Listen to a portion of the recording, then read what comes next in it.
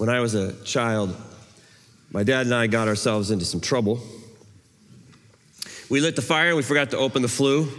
And you've probably done that. The family room just filled with billowing smoke. It was black and dark. We couldn't breathe. We rushed to the flue, but couldn't close it. Time was just too late. So we ran to the windows and rolled them open. But the wind was not moving. And we knew it was just a matter of moments before we would be able to hear Mom's footsteps coming through the kitchen into the family room. And the trouble would get worse. But in a moment of what I consider brilliance, I had an idea. See, my dad had just bought a yard blower, one of those electric models, and it had a power cord on it. And on the box, it said it could produce air speeds of 120 miles per hour. So I said, Dad, the blower. Yeah, so we ran out to the garage and grabbed the blower. And this was working great until my dad turned from left to right and the blower passed by the shelves, which had Mom's collection of china plates all on these little stands, about a dozen of them, flew up into the air like so many leaves and down to the ground. When my mom did come through the kitchen door, she had a question for us. There's a certain power to a good question, isn't there? That's where I was going. We all have questions. We learn through questions. They say a leader isn't somebody who has all the answers, but somebody who knows the right questions. Like the old poem says, I had 6 faithful friends. They taught me all I knew. Their names are how and what and why, when and where and who. Those of us who come to church particularly have questions. We have a lot of questions we'd love to ask Jesus. Hope to do it someday. But Jesus has his own questions of us, doesn't he? Did you ever notice how many questions Jesus asked of people? It seemed to be almost the way he would teach. Good questions, hard questions. Let me just read some of them for you. He asked, what is it you want? Or which one do you think was a neighbor? Why are you so afraid? Yes, what good does it do to gain the world but lose yourself? Another good one. Can you add an hour to your life by worrying? He asked, who do you say that I am? And do you want to be made well?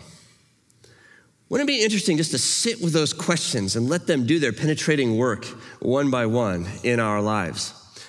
And wouldn't it be helpful to have a guide who would lead us through those questions and help us to find our own practical answers to just so many questions? Well, I made an interesting discovery this summer as I was away studying that Jesus isn't the only one asking questions in the Bible. In fact, there's a letter in the New Testament that's filled with questions.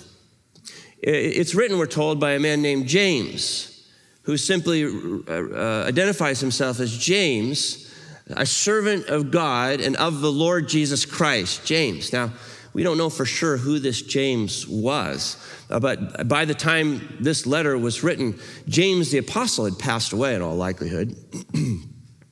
And so since this writer seems to say nothing more than that his name is James to a regionally distributed letter, it's likely he was a very famous James. And other than the apostle, the most famous James in the New Testament is James, the brother of Jesus, James, the leader of the church in Jerusalem.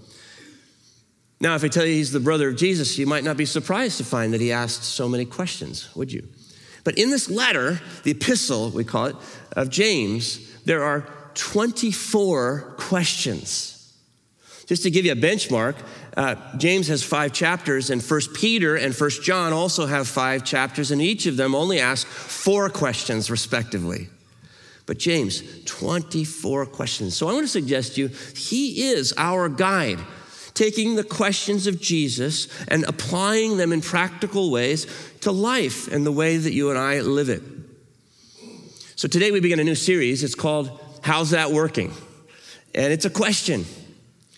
It's a question that will guide us through James's questions in this great letter of questions. They're questions we'll discover that open up our lives to Jesus's fresh answers. Over the next several weeks, we'll be looking at practical problems and let James ask the questions of Jesus about those problems.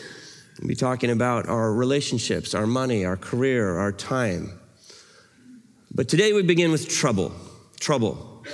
We begin where James begins with this subject that affects all of us at one point or another. We begin where James ends. In fact, at the end of his letter, he asks his question about trouble. He says in chapter 5, verse 13, "Are any among you suffering? Are any among you suffering?" The question's at the end, but the topic begins at the beginning. So let's pull out our Bible to James chapter 1.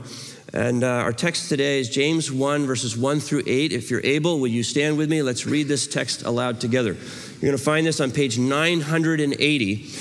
And as you read, I would invite you to look for James's two redemptive strategies for suffering.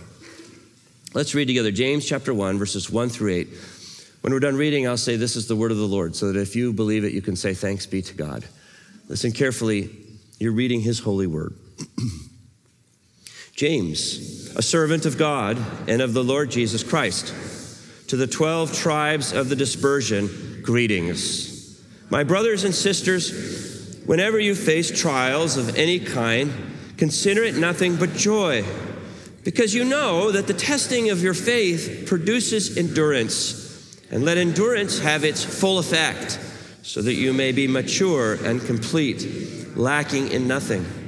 If any of you is lacking in wisdom, ask God, who gives to all generously and ungrudgingly, and it will be given to you. But ask in faith, never doubting, for the one who doubts is like a wave of the sea, driven and tossed by the wind. For the doubter, being double-minded and unstable in every way, must not expect to receive anything from the Lord. This is the word of the Lord. The grass withers and the flower falls, but the word of the Lord lasts forever. Please be seated. In 1989, a Czechoslovakian playwright fell into trouble.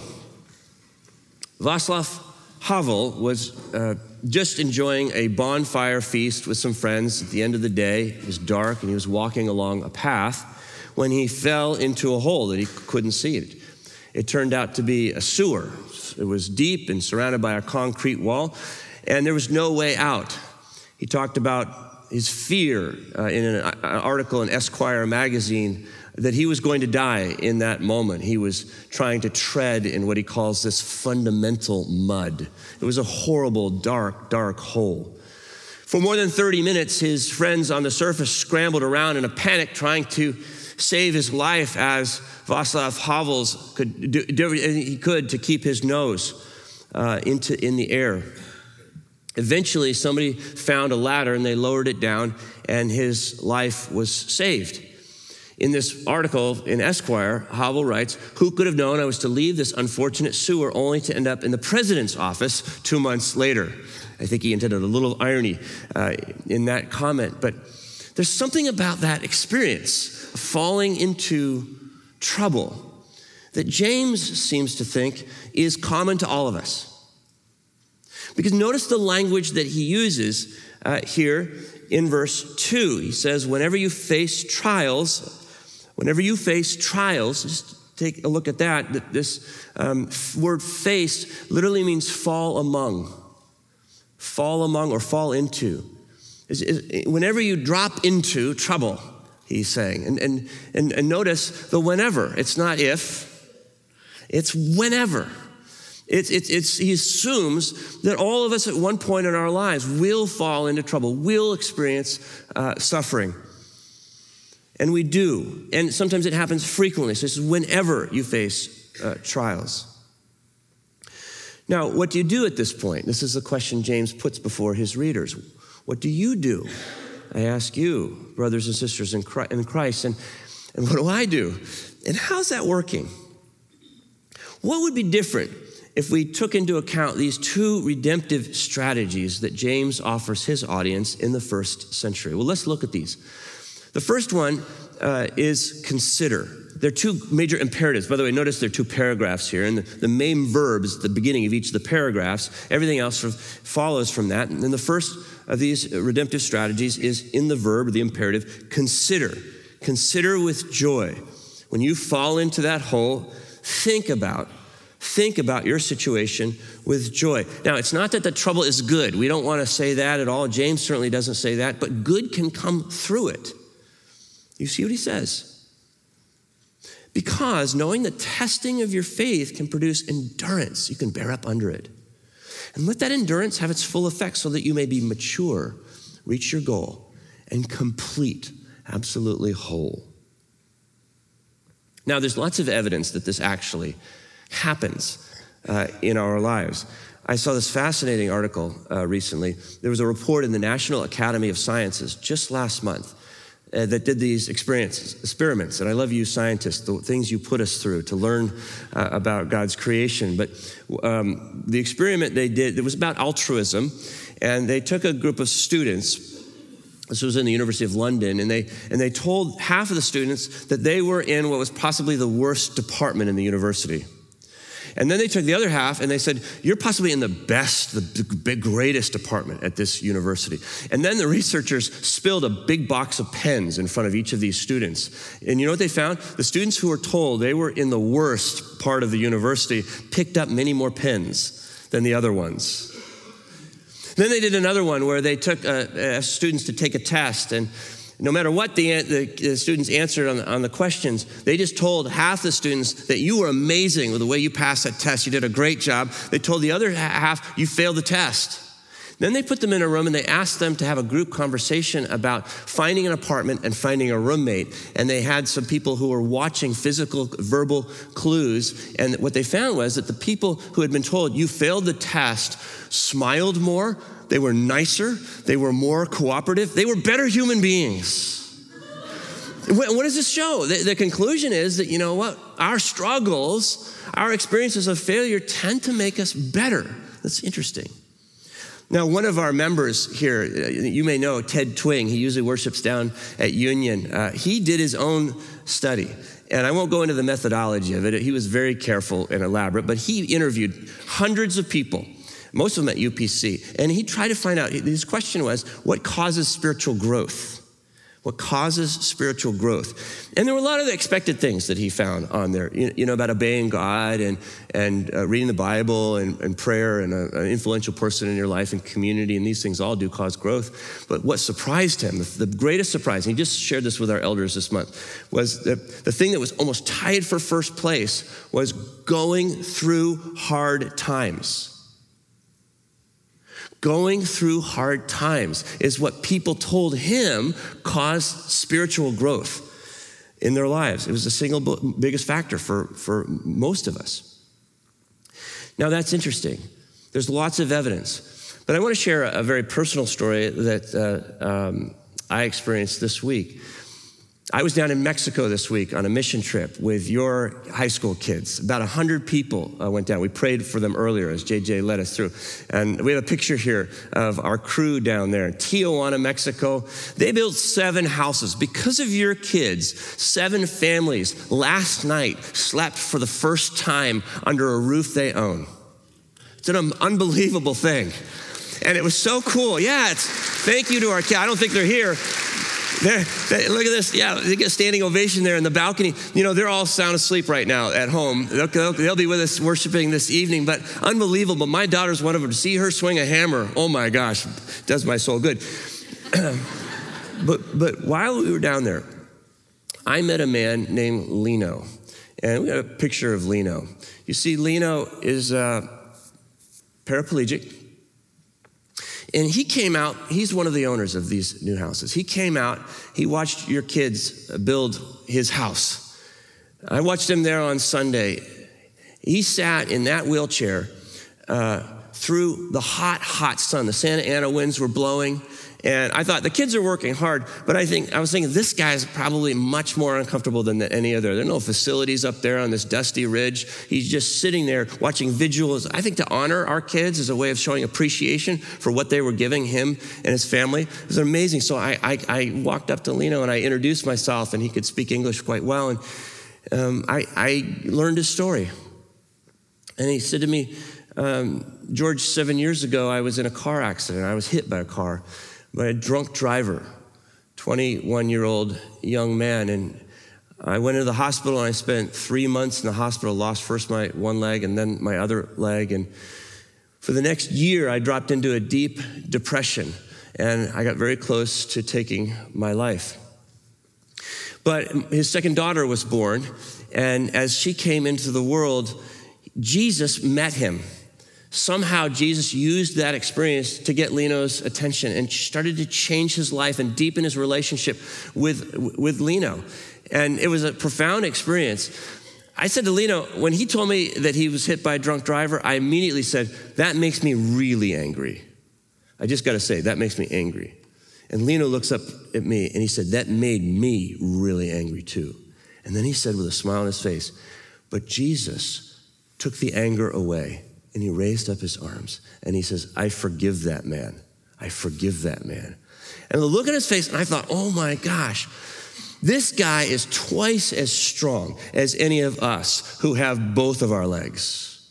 He's got a kind of a moral strength. And it came to him through trouble. So consider your situation with joy. It's not good, but it might get you to a better place. God might be able to use it to make you a better person, more of the human being he has created you to be. That's the first redemptive strategy. Consider with joy. But then there's a second. And notice these two paragraphs are linked together by the link word lacking. He says, you could have everything you need if you would consider it with joy, but you might be lacking something. If you were lacking something for this process to effectively work, it might be what? Wisdom. And so the second redemptive strategy is to ask for wisdom.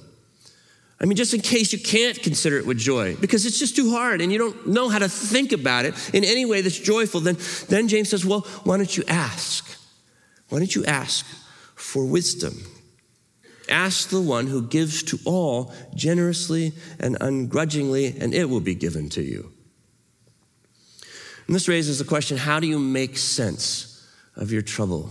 How do you make sense of suffering in the world? In this Esquire magazine, Václav Havel wrestled with this question. Remember, if you know Havel, he's one of my heroes. He's a playwright of the theater of the absurd. And so meaning is an important question for him. And here's what he learned when he was down in the sewer. He says, hope is a state of mind, not a state of the world. Hope is definitely not the same thing as optimism, Havel writes. It's not the conviction that something will turn out well, but the certainty that something makes sense, regardless of how it turns out. Something makes sense. To me, this is deep wisdom. Now, the question that I tend to ask when I'm in suffering or I see suffering is why? Why would this happen? Why would I have let it happen? Why would someone else have done something so stupid? Why would God let it happen? But we really don't get good answers to these questions so often. It just seems to be a mystery, and it's a troubling mystery in and of itself.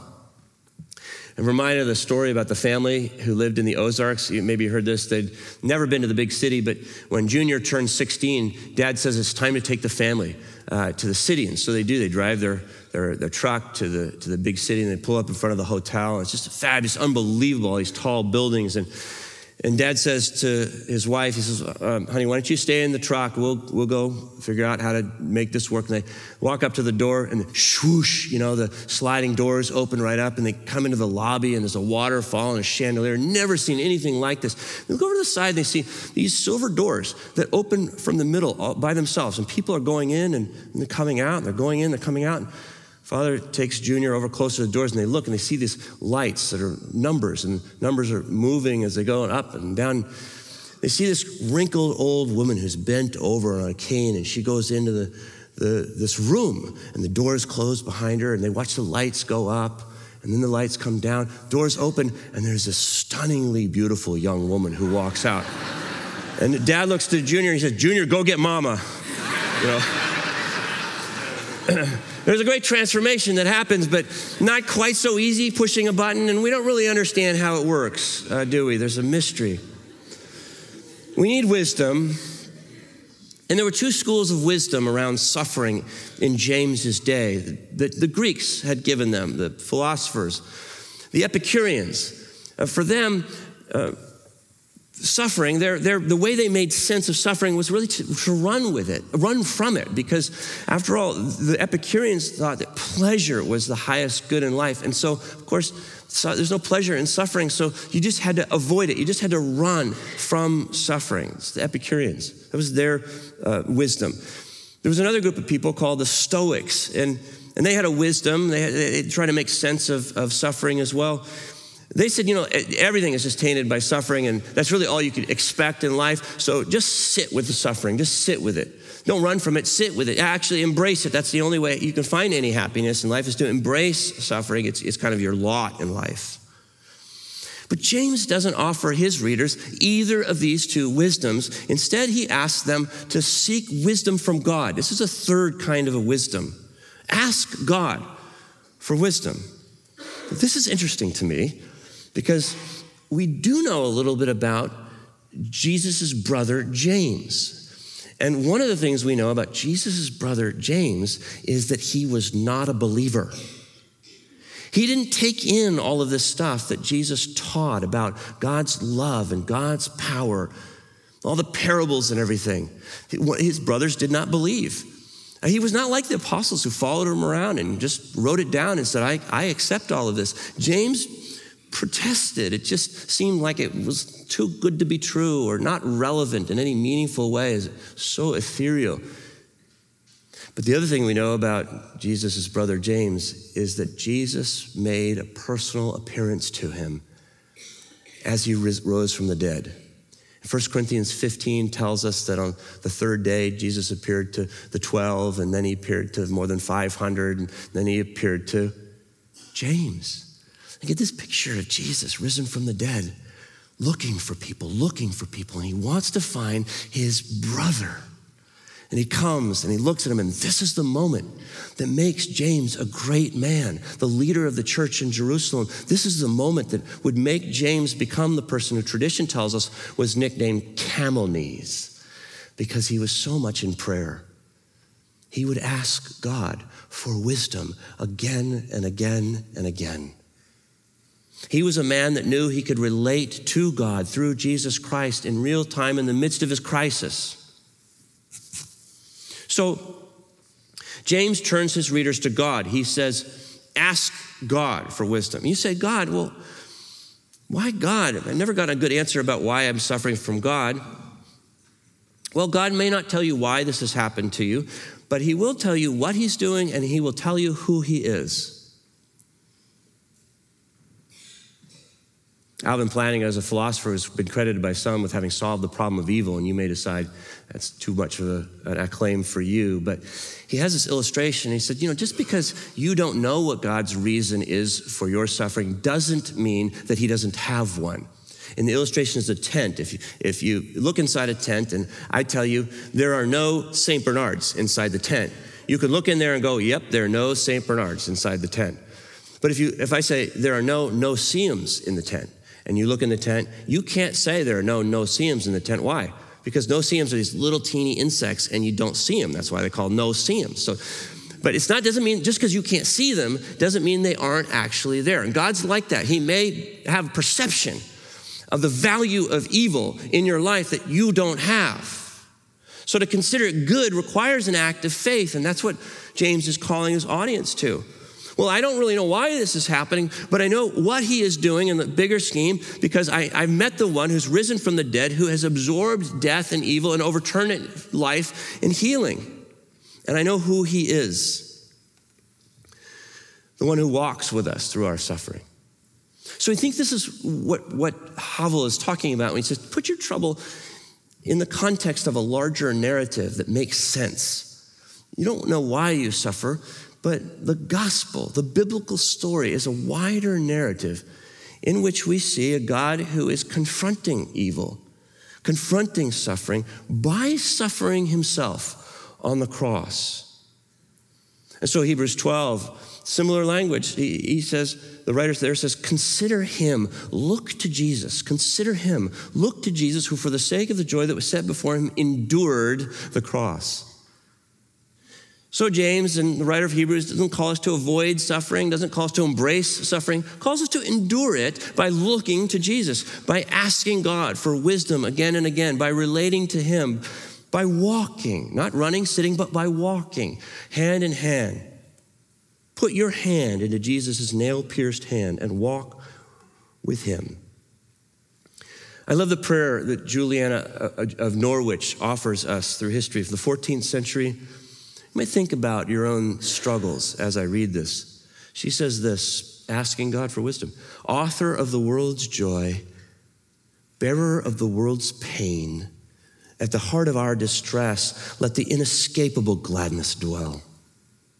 Holder of the heavy heart, healer of the grief of change, help us to turn to you, O God, and know that all shall be well, and all shall be well, and all manner of things shall be well.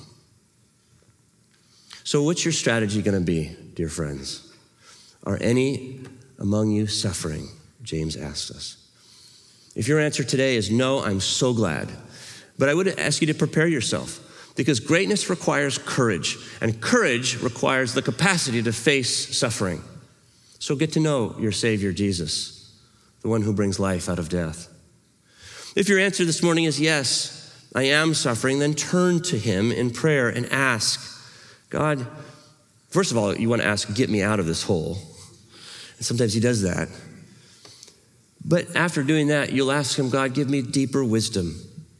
Help me to know your presence. Help me to receive your strength. Help me to gain the character of Jesus and to join his redemptive mission in the midst of our suffering. Let me close by reading the words to you from a letter. Guido de Brès was a 16th century hero, a Dutch man in the Reformation, who was imprisoned for his faith and was soon to be hung when he wrote his last letter to his wife. And here's what he writes. Your grief and anguish, troubling me in the midst of my joy and gladness, are the causes of my writing you this present letter.